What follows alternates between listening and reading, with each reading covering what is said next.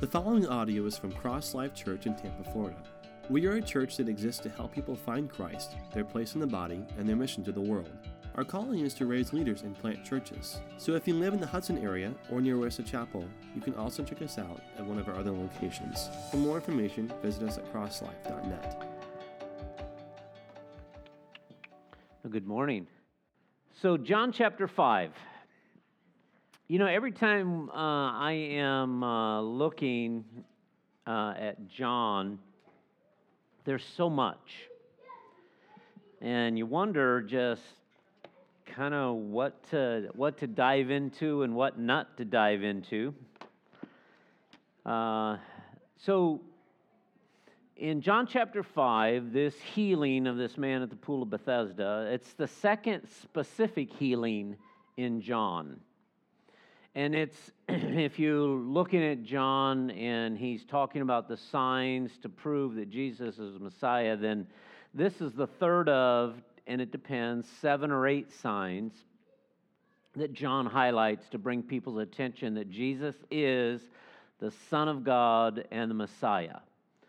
And looking at it, remember the first miracle, changing water to wine, I mentioned last week that it's not real public. It's not just out there. Kind of just the disciples kind of was aware of it. The disciples and Jesus' mom. And then the healing of the nobleman's son, that wasn't real publicized because Jesus spoke it, and then 20 miles away in Capernaum it took place.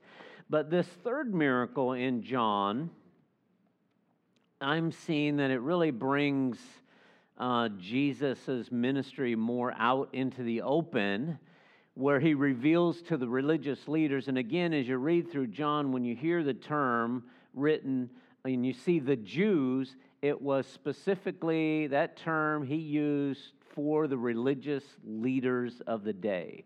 Not the Jewish people, but the religious leaders. And so we see that as he is ministry coming out the open, he reveals himself to these religious leaders about who he is and his purpose for coming. And this is also where we see this persecution and hatred really ramp up toward Jesus. And it just continues to the end. And matter of fact, here it is this persecution and hatred to Jesus where it begins. And even right here, it begins to the point where they are trying to figure out a way just to kill him. I got to thinking, man, that's cancel culture, right? They don't like what Jesus is saying, so they persecute him.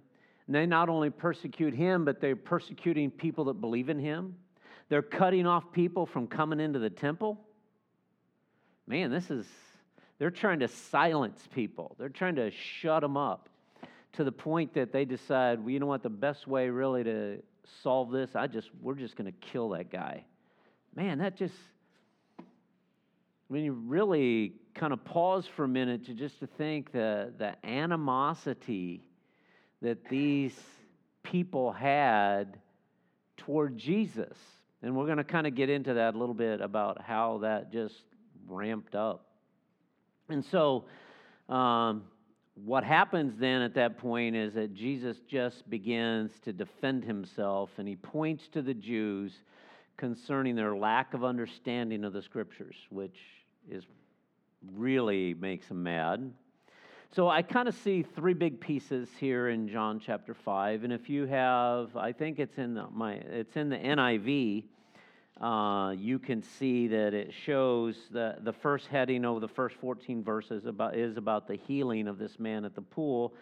The next section of verses talk about life through the Son, and then the following 3 are the testimonies about who Jesus is. And then Jesus pointing these Jews back to the Scriptures, because these are what they embrace, and he's saying, what you embrace talks about me. And so they are not, again, this is where it really begins, and it really ramps up because Jesus is just saying, look, this is who I am, this is what I'm about, this is why I come, and this is why you don't understand, because you don't even believe what you embrace.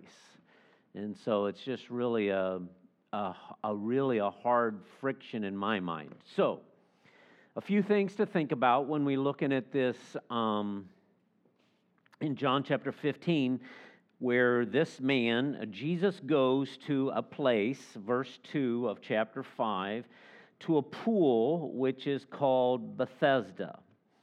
And it says that there were a great number of disabled people that were there, and they used to lie there, the blind, the lame, and the paralyzed. And it says one who was there had been an invalid for 38 years. When Jesus saw him lying there and learned that he had been in this condition for a long time, he asked him, "Do you want to get well?" And he said, "Sir, well, I have no one to help me into the pool when the water is stirred. While I am trying to get in, someone else goes in ahead of me." Then Jesus said to him, "Get up, pick up your mat, walk away." And once the man was cured, he picked up his mat and he walked away. Now, a few things just maybe to consider as we're looking here is Jesus goes specifically to this place. And Jesus selects this individual specifically to bring healing to. And again, I think it's good for us just to kind of in our mind's eye kind of drop into the scene. This is... There are a multitude of people there, of the sick and the lame. They're laying all around. So I'm in my mind, I'm thinking, did people take them there every morning? And then they were there during the course of a day, and then everybody leave at night? Were they there 24/7?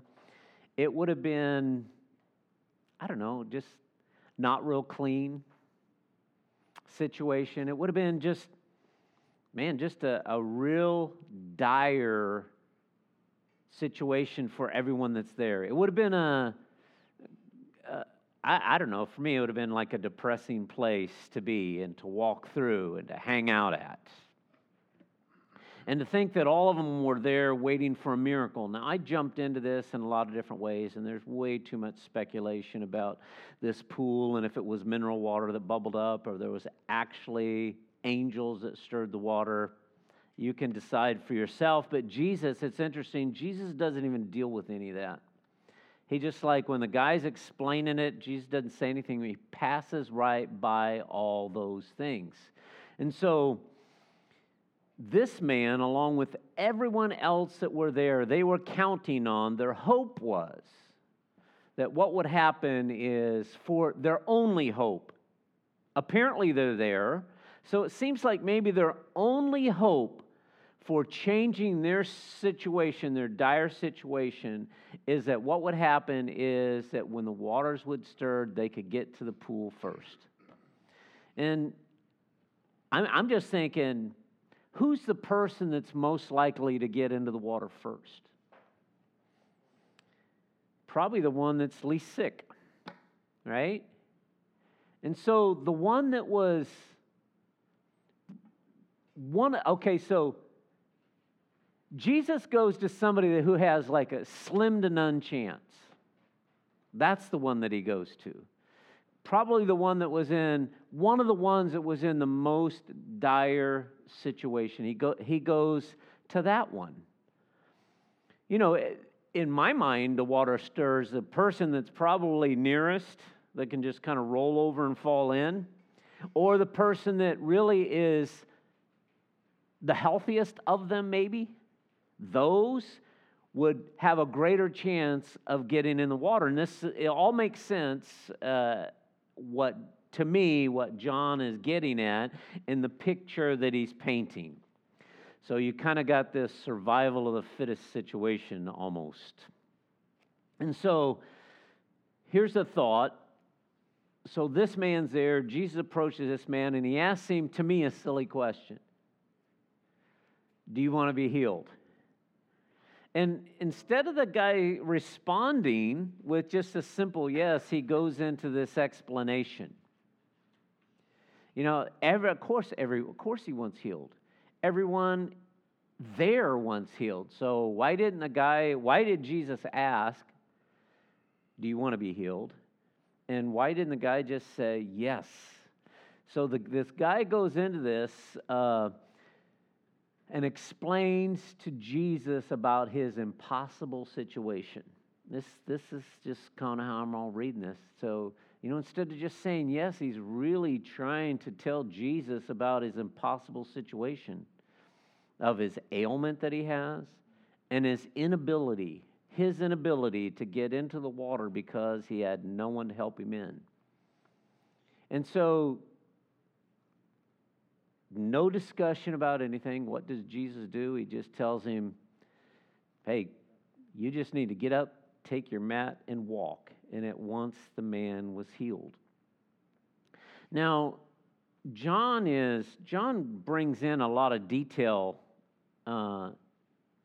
into each of these signs. And to me, we got to really kind of drop ourselves into culture, and we got to kind of understand this background.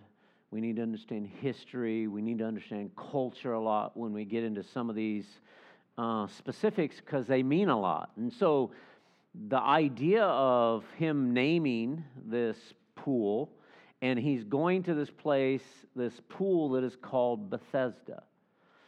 And Bethesda means house of mercy. And now, to me, here's this third miracle, here's this third sign. And the third sign to me is reflecting the mercy of God toward humanity in dire situation. And so, when you think about it, the word mercy in our Bible is a kindness or goodwill toward the miserable and afflicted, joined with a desire to help them. And it also carries this thought that those who receive it did nothing to deserve it. So this big idea of mercy. And also in the Bible, mercy relates to forgiveness or withholding punishment. And so we know probably the greatest example of mercy is God the Father showed mercy on us when he sacrificed his son Jesus on the cross to pay the penalty for our sins, which we didn't deserve his mercy. We didn't deserve his forgiveness. So Jesus steps in to this situation, and he just extends mercy in the midst of this man's dire situation, just like God the Father has stepped in the midst of man's dire situation to bring rescue, to bring healing to humanity. In 1 Peter chapter 1, verse 3 says this, "Praise be to the God and Father of our Lord Jesus Christ, who in his great mercy he has given us new birth into a living hope through the resurrection of Christ from the dead." And so Jesus walks in, extends mercy to this man, brings healing to this man, and the man gets up and he leaves. When he leaves, in verse 10, he's confronted by the Jews because he's carrying his mat, and as we know from the scripture, it says that it was on the Sabbath that this happened. And so they confront the man. They say, hey, what are you doing carrying your mat? That's like unlawful to do on the Sabbath. What are you doing? And he says, well, the guy that healed me, he told me to do it. Well, who is that man? I don't know who that guy is. And so what's interesting to me is there's no, in this whole scenario, there's no indication of Jesus revealing himself to the man who he is. There's no indication of this man, responding that he even knew who Jesus was, what he's about. There's no mention of repentance. There's no mention of faith. That John just leaves all that out. So why? What's the deal? Why did he leave it all out? And again, I think to me, it falls back to mercy. This guy didn't even deserve it, didn't even have it coming, yet God extended it to him. Him being very unaware of really who Jesus was and what really happened to him and the gift that he received and from whom he received it. So I think to me, it kind of pushes that a little bit more. I mean, this is very different than the second specified miracle that John talked about as a sign with the Roman official's son. Because he knew who Jesus was because he heard of him, so he traveled from Capernaum to there 20 miles. He keeps asking Jesus to heal his son because he had heard that he could. He had heard of who he said he was. And then when the healing does occur, he believed and his whole family believed. So two different situations here. It's kind of interesting. I don't really know. One of the things that crossed my mind is that, so here's this Roman official. He's probably not a Jew. He is probably a Gentile of some sort. He had a greater understanding than this man, possibly a Jew at the pool of Bethesda that Jesus came to. You know, he came to his own received him not. He wasn't even aware. And that's all speculative, but in my mind, I'm thinking John is painting a picture, leaving out a lot of details for some reasons. And so, when he is healed, the only thing that we know about from his encounter with Jesus is that he's healed, and when he leaves, the officials, these Jews confront him, and the man says, I don't know who it is, and then he leaves. He goes then to the temple. Now, it's interesting that Jesus heals this guy, but then he goes back, finds him at the temple, and he says this in verse 14. See, you are well again. Stop sinning, or something worse may happen to you. So it seems as though this guy, there was this sin in this guy's life. And it seems as though this guy had never let go of that. There was something in this guy's life that had derailed him. In the scriptures here, it seems that because of this man's sin, this sickness came on him. It's what it seems like. Now, you can't really go overboard here and think every time anybody's sick or anything goes wrong that they're disobedient, they're unfaithful. You can't really go there, but for some reason, John is pointing all that out. Could he have left it out? Yeah, it seems like he left a whole bunch of stuff out in this whole thing. But he's writing these things. And so, thinking about this man is in sin.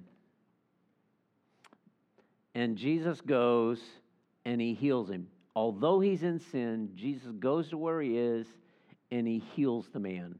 Doesn't explain who he is, doesn't try to get him to believe in him and who he is. He just extends mercy to the man. And so, in spite of his sin, Jesus heals him. But then, Jesus finds him again in the temple because he finds him and he lets him know that he knows about his sin. And he lets him know that he needs to stop it. And he says, you need to stop it, otherwise something more may come upon you. So I'm just, that's some hard words. That's, for us, some things that we maybe need to process. Just think about our own life as believers and just the idea of salvation and how we've been set free from our sin. But we need to be careful about how we live. Ephesians, the book of Ephesians, verse 3, this is the truth of what God did. Therefore, this is how we ought to live. And so we see this warning that Jesus gives this man. Any thoughts or comments about any of this to this point? That there's no coincidence. Jesus is purposeful. Just like we talked about when he went to Samaria, went out of his way to Samaria to go see the woman and then head back. I think this is purposeful too. Just another I'm going to this pool, and everything about it.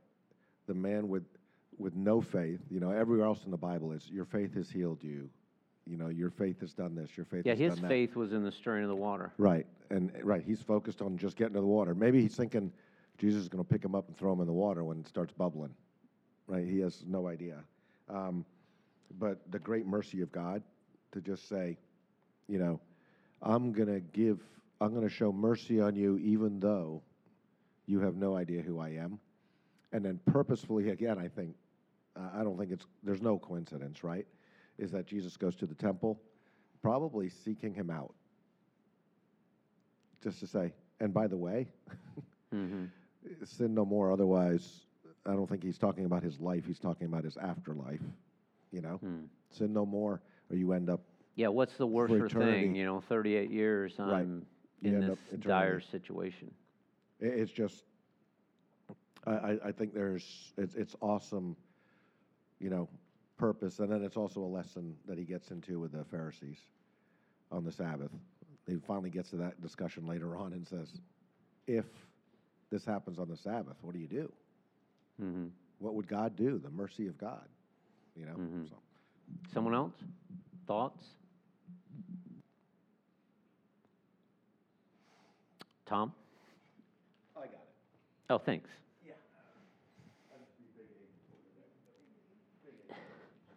Got to get you on record.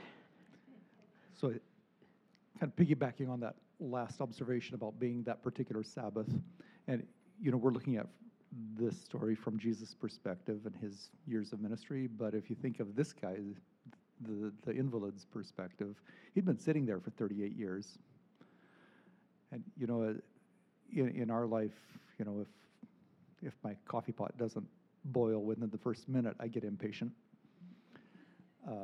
Those Poor 38 Rosemary. years from him, Jesus could have come along and healed him the day before, and he would have been, or 37 years earlier before he got.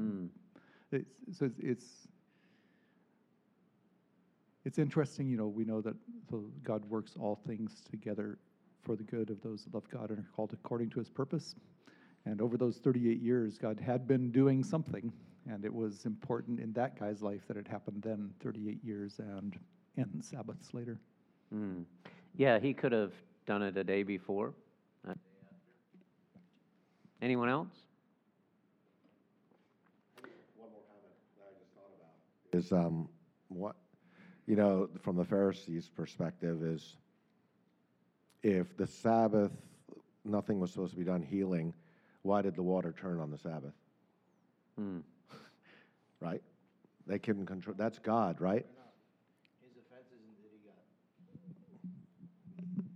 got to the Pharisees. His offense is not that he got healed. His offense is that he picked up his mat and he walked with it.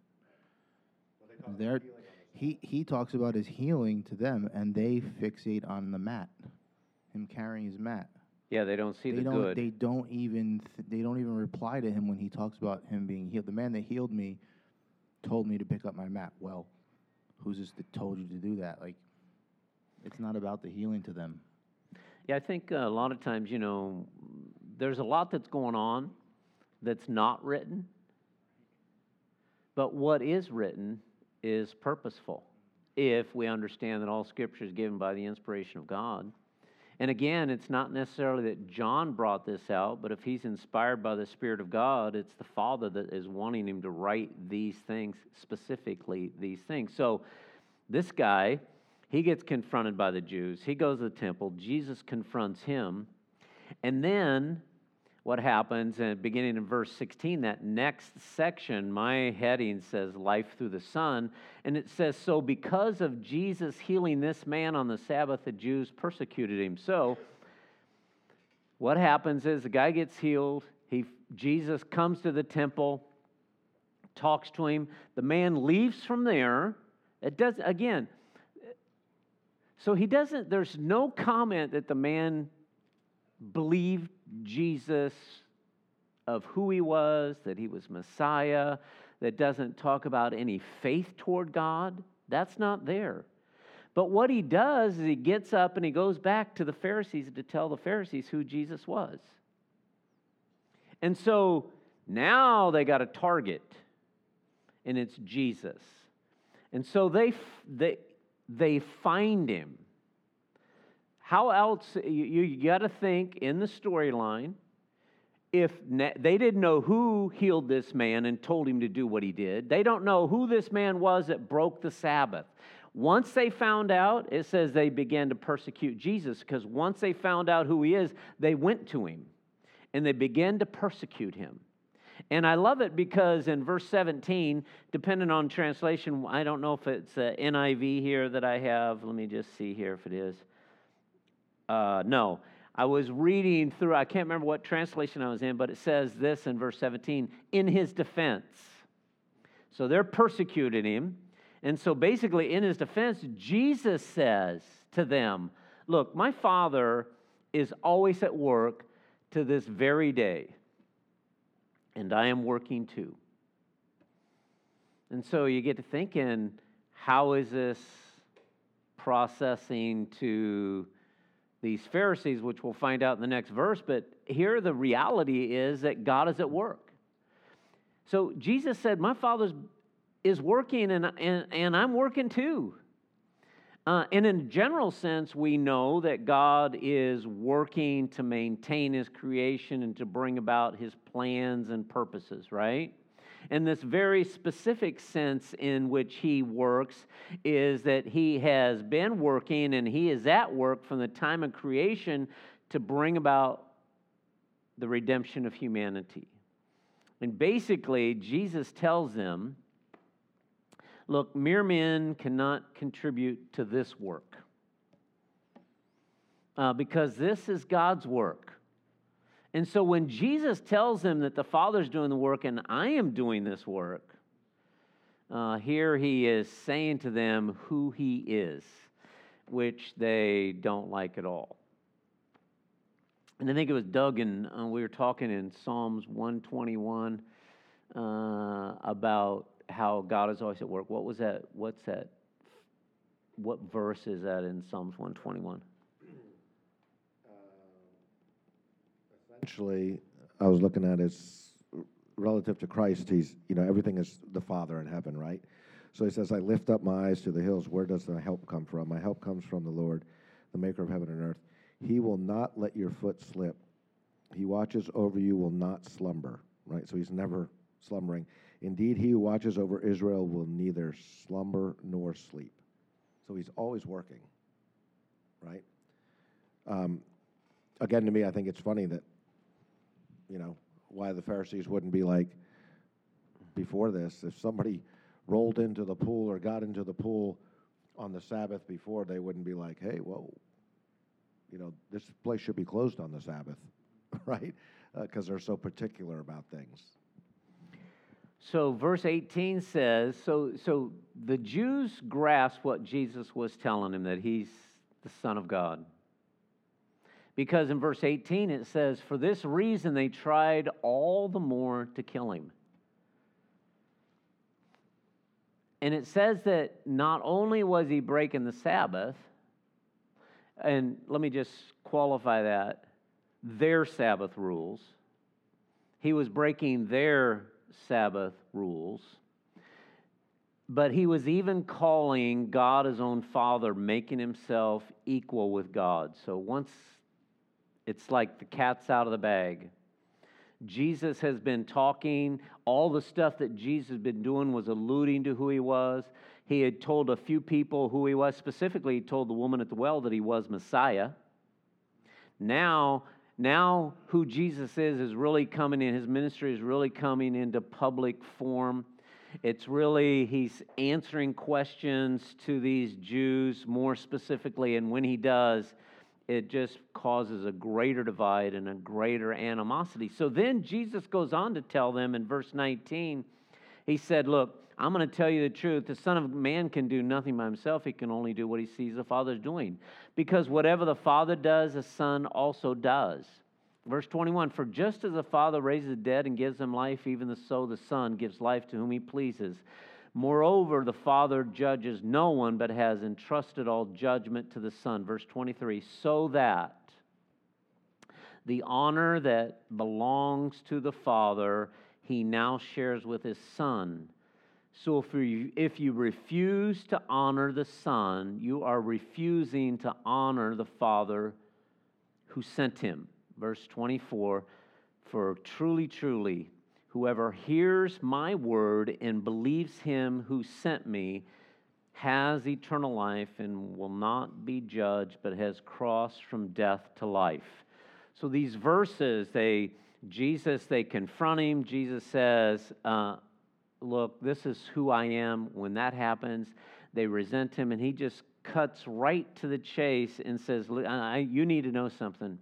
You need to know who I am. You need to know the honor that the Father's given me. You need to know because you don't honor me, you're not honoring the Father. And you need to know that I'm the one that he has given judgment to. I'm the one that will give life. And that is not what they wanted to hear at all. Any thoughts?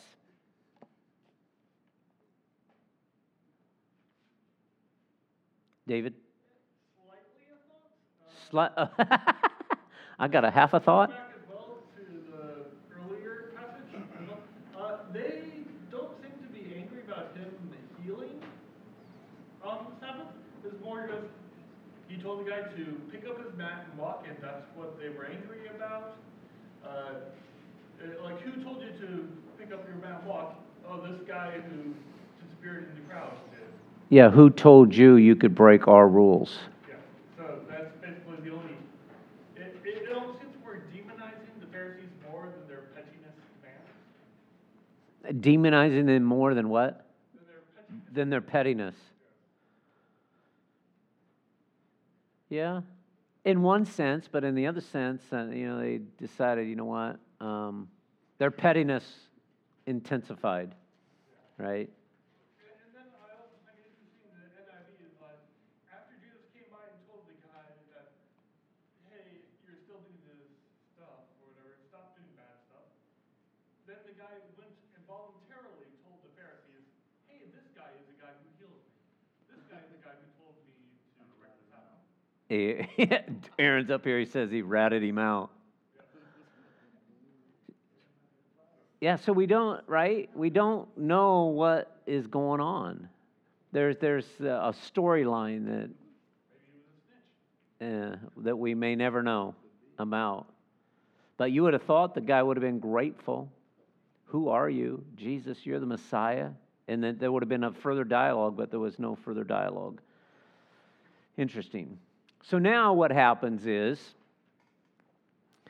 there's this confrontation. Jesus just tells them who they are, who he is. They hated the fact that he is calling himself equal with God. And then John chapter 5, verses 31 through 38 go into a series of testimonies where Jesus is just emphasizing to them who should know the Scriptures, who have embraced the Scriptures, should know about all the signs and the testimonies that are taking place concerning him. So we see that in here, let me see, did I skip something here?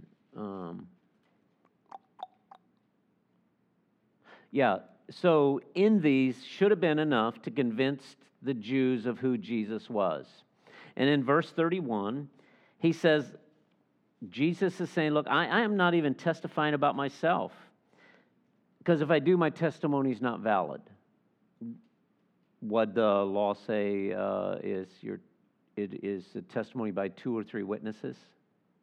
It shall be confirmed.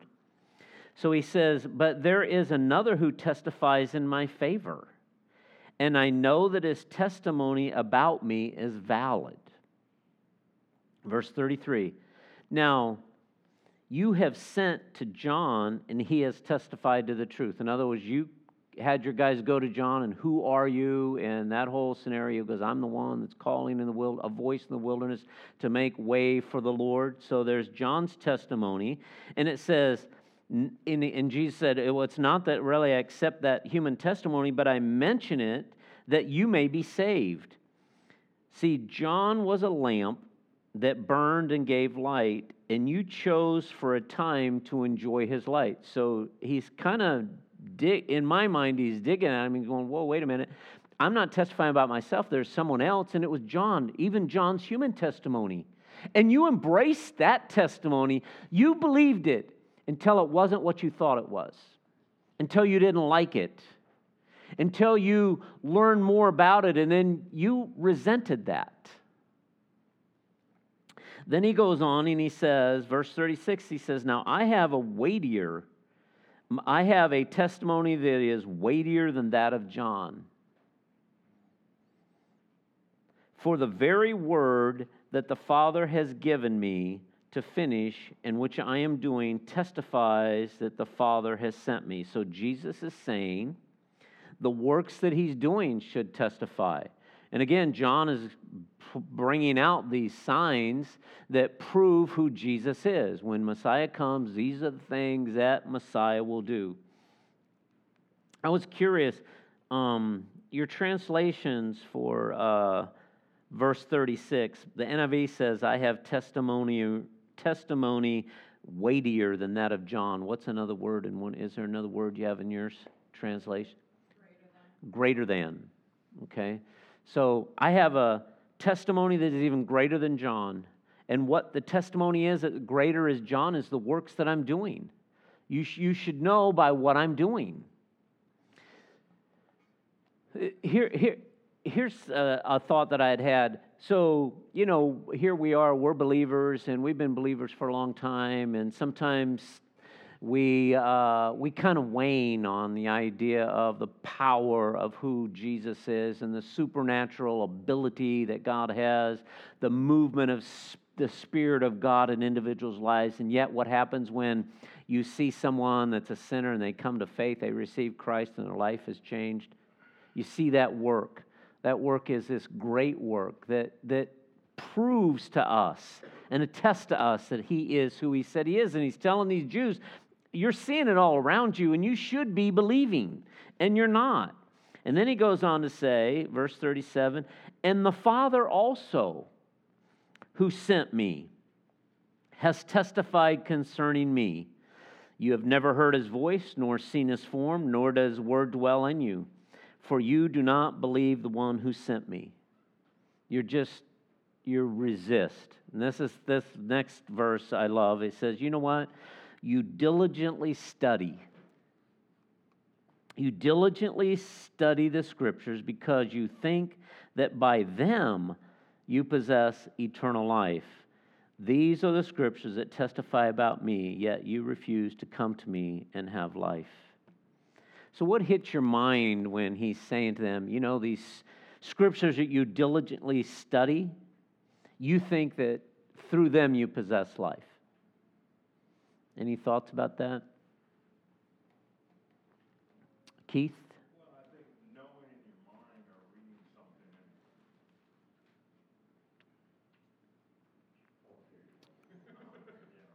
I thought you quit running the mic. You got a little rest? Yeah, that's right. He's a good man. But I mean, you can read anything. In this case, the Scriptures, you can read it and know it inside and out. But unless you believe with your heart, right, put faith in it, then you're not going to be able to understand it, because after all, Jesus says that you know me because the Father has told you. So when the Spirit of God enters into a man after he believes and has faith in Christ, it helps him to decipher what the Scriptures mean. And one little side note, I was back there chasing a kid. This is interesting. This is one of the few times in the Bible where somebody, and I could be wrong, somebody's healed who doesn't even know Jesus or have faith in him, because he was just waiting to get in the pool. Jesus just simply said, hey, what do you want? He says, I want to be healed. He says, take up your mat and leave. But yet he didn't know who Jesus was. So I find that kind of interesting that, and unless I'm wrong, his faith seemed to be in the water in the pool, but not in Jesus. But yet God healed him without him having faith, which he can absolutely do that. But usually people put their faith in Christ. Like the centurion and different ones that come to see him, they have faith that Christ can do that just by speaking the word. But this guy, interestingly, he just got up and walked away after God healed him. So I think the Father shows everyone mercy at times that they totally miss. They have no idea where, where it came from. Oh, that was luck. Serendipitous. What a happy circumstance. Anyone else? Don?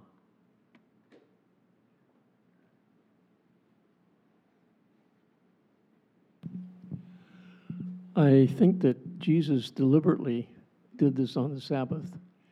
If this had not happened on the Sabbath, the Pharisees would not have any cause to take issue with the guy for picking up his mat and walking. But had it not happened on the Sabbath, it would not have given Jesus this opportunity to reveal himself, particularly in this way, to the Pharisees and to the public at large.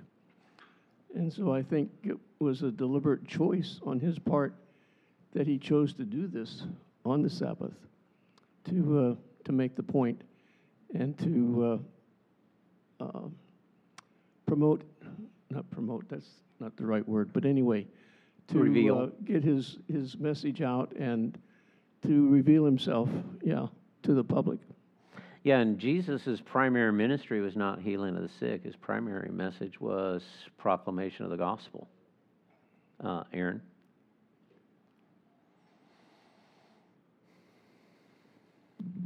Yeah, I think going off of that last comment, it seems to me that the healing of the man was as much about the others at the pool that witnessed it as it was for the man that was actually healed.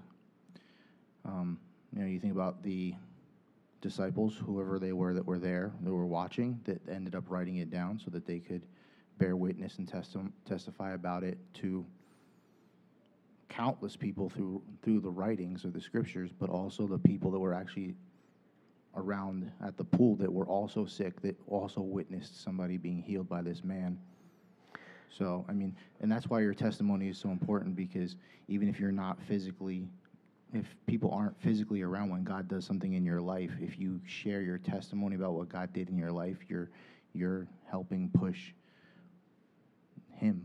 You're helping other people see Him through those circumstances who weren't really even there. So imagine in a time when things were passed along generation to generation more through spoken word than through writings. They had the scriptures, but everything else in their culture that didn't revolve around the scriptures was passed along from generation to generation by word, through word of mouth. So all those people got to witness what they saw, the man being healed. And you don't think they talked about that with other people that they saw, with family members, whoever brought them there every day and brought them back? Don, you were talking about the deliberateness of Jesus bringing this out. And remember when the first miracle, the changing of the water to wine, Jesus said, "My time is not yet." And it's almost like, okay, now it's time. And when his time did come, he went right to the source.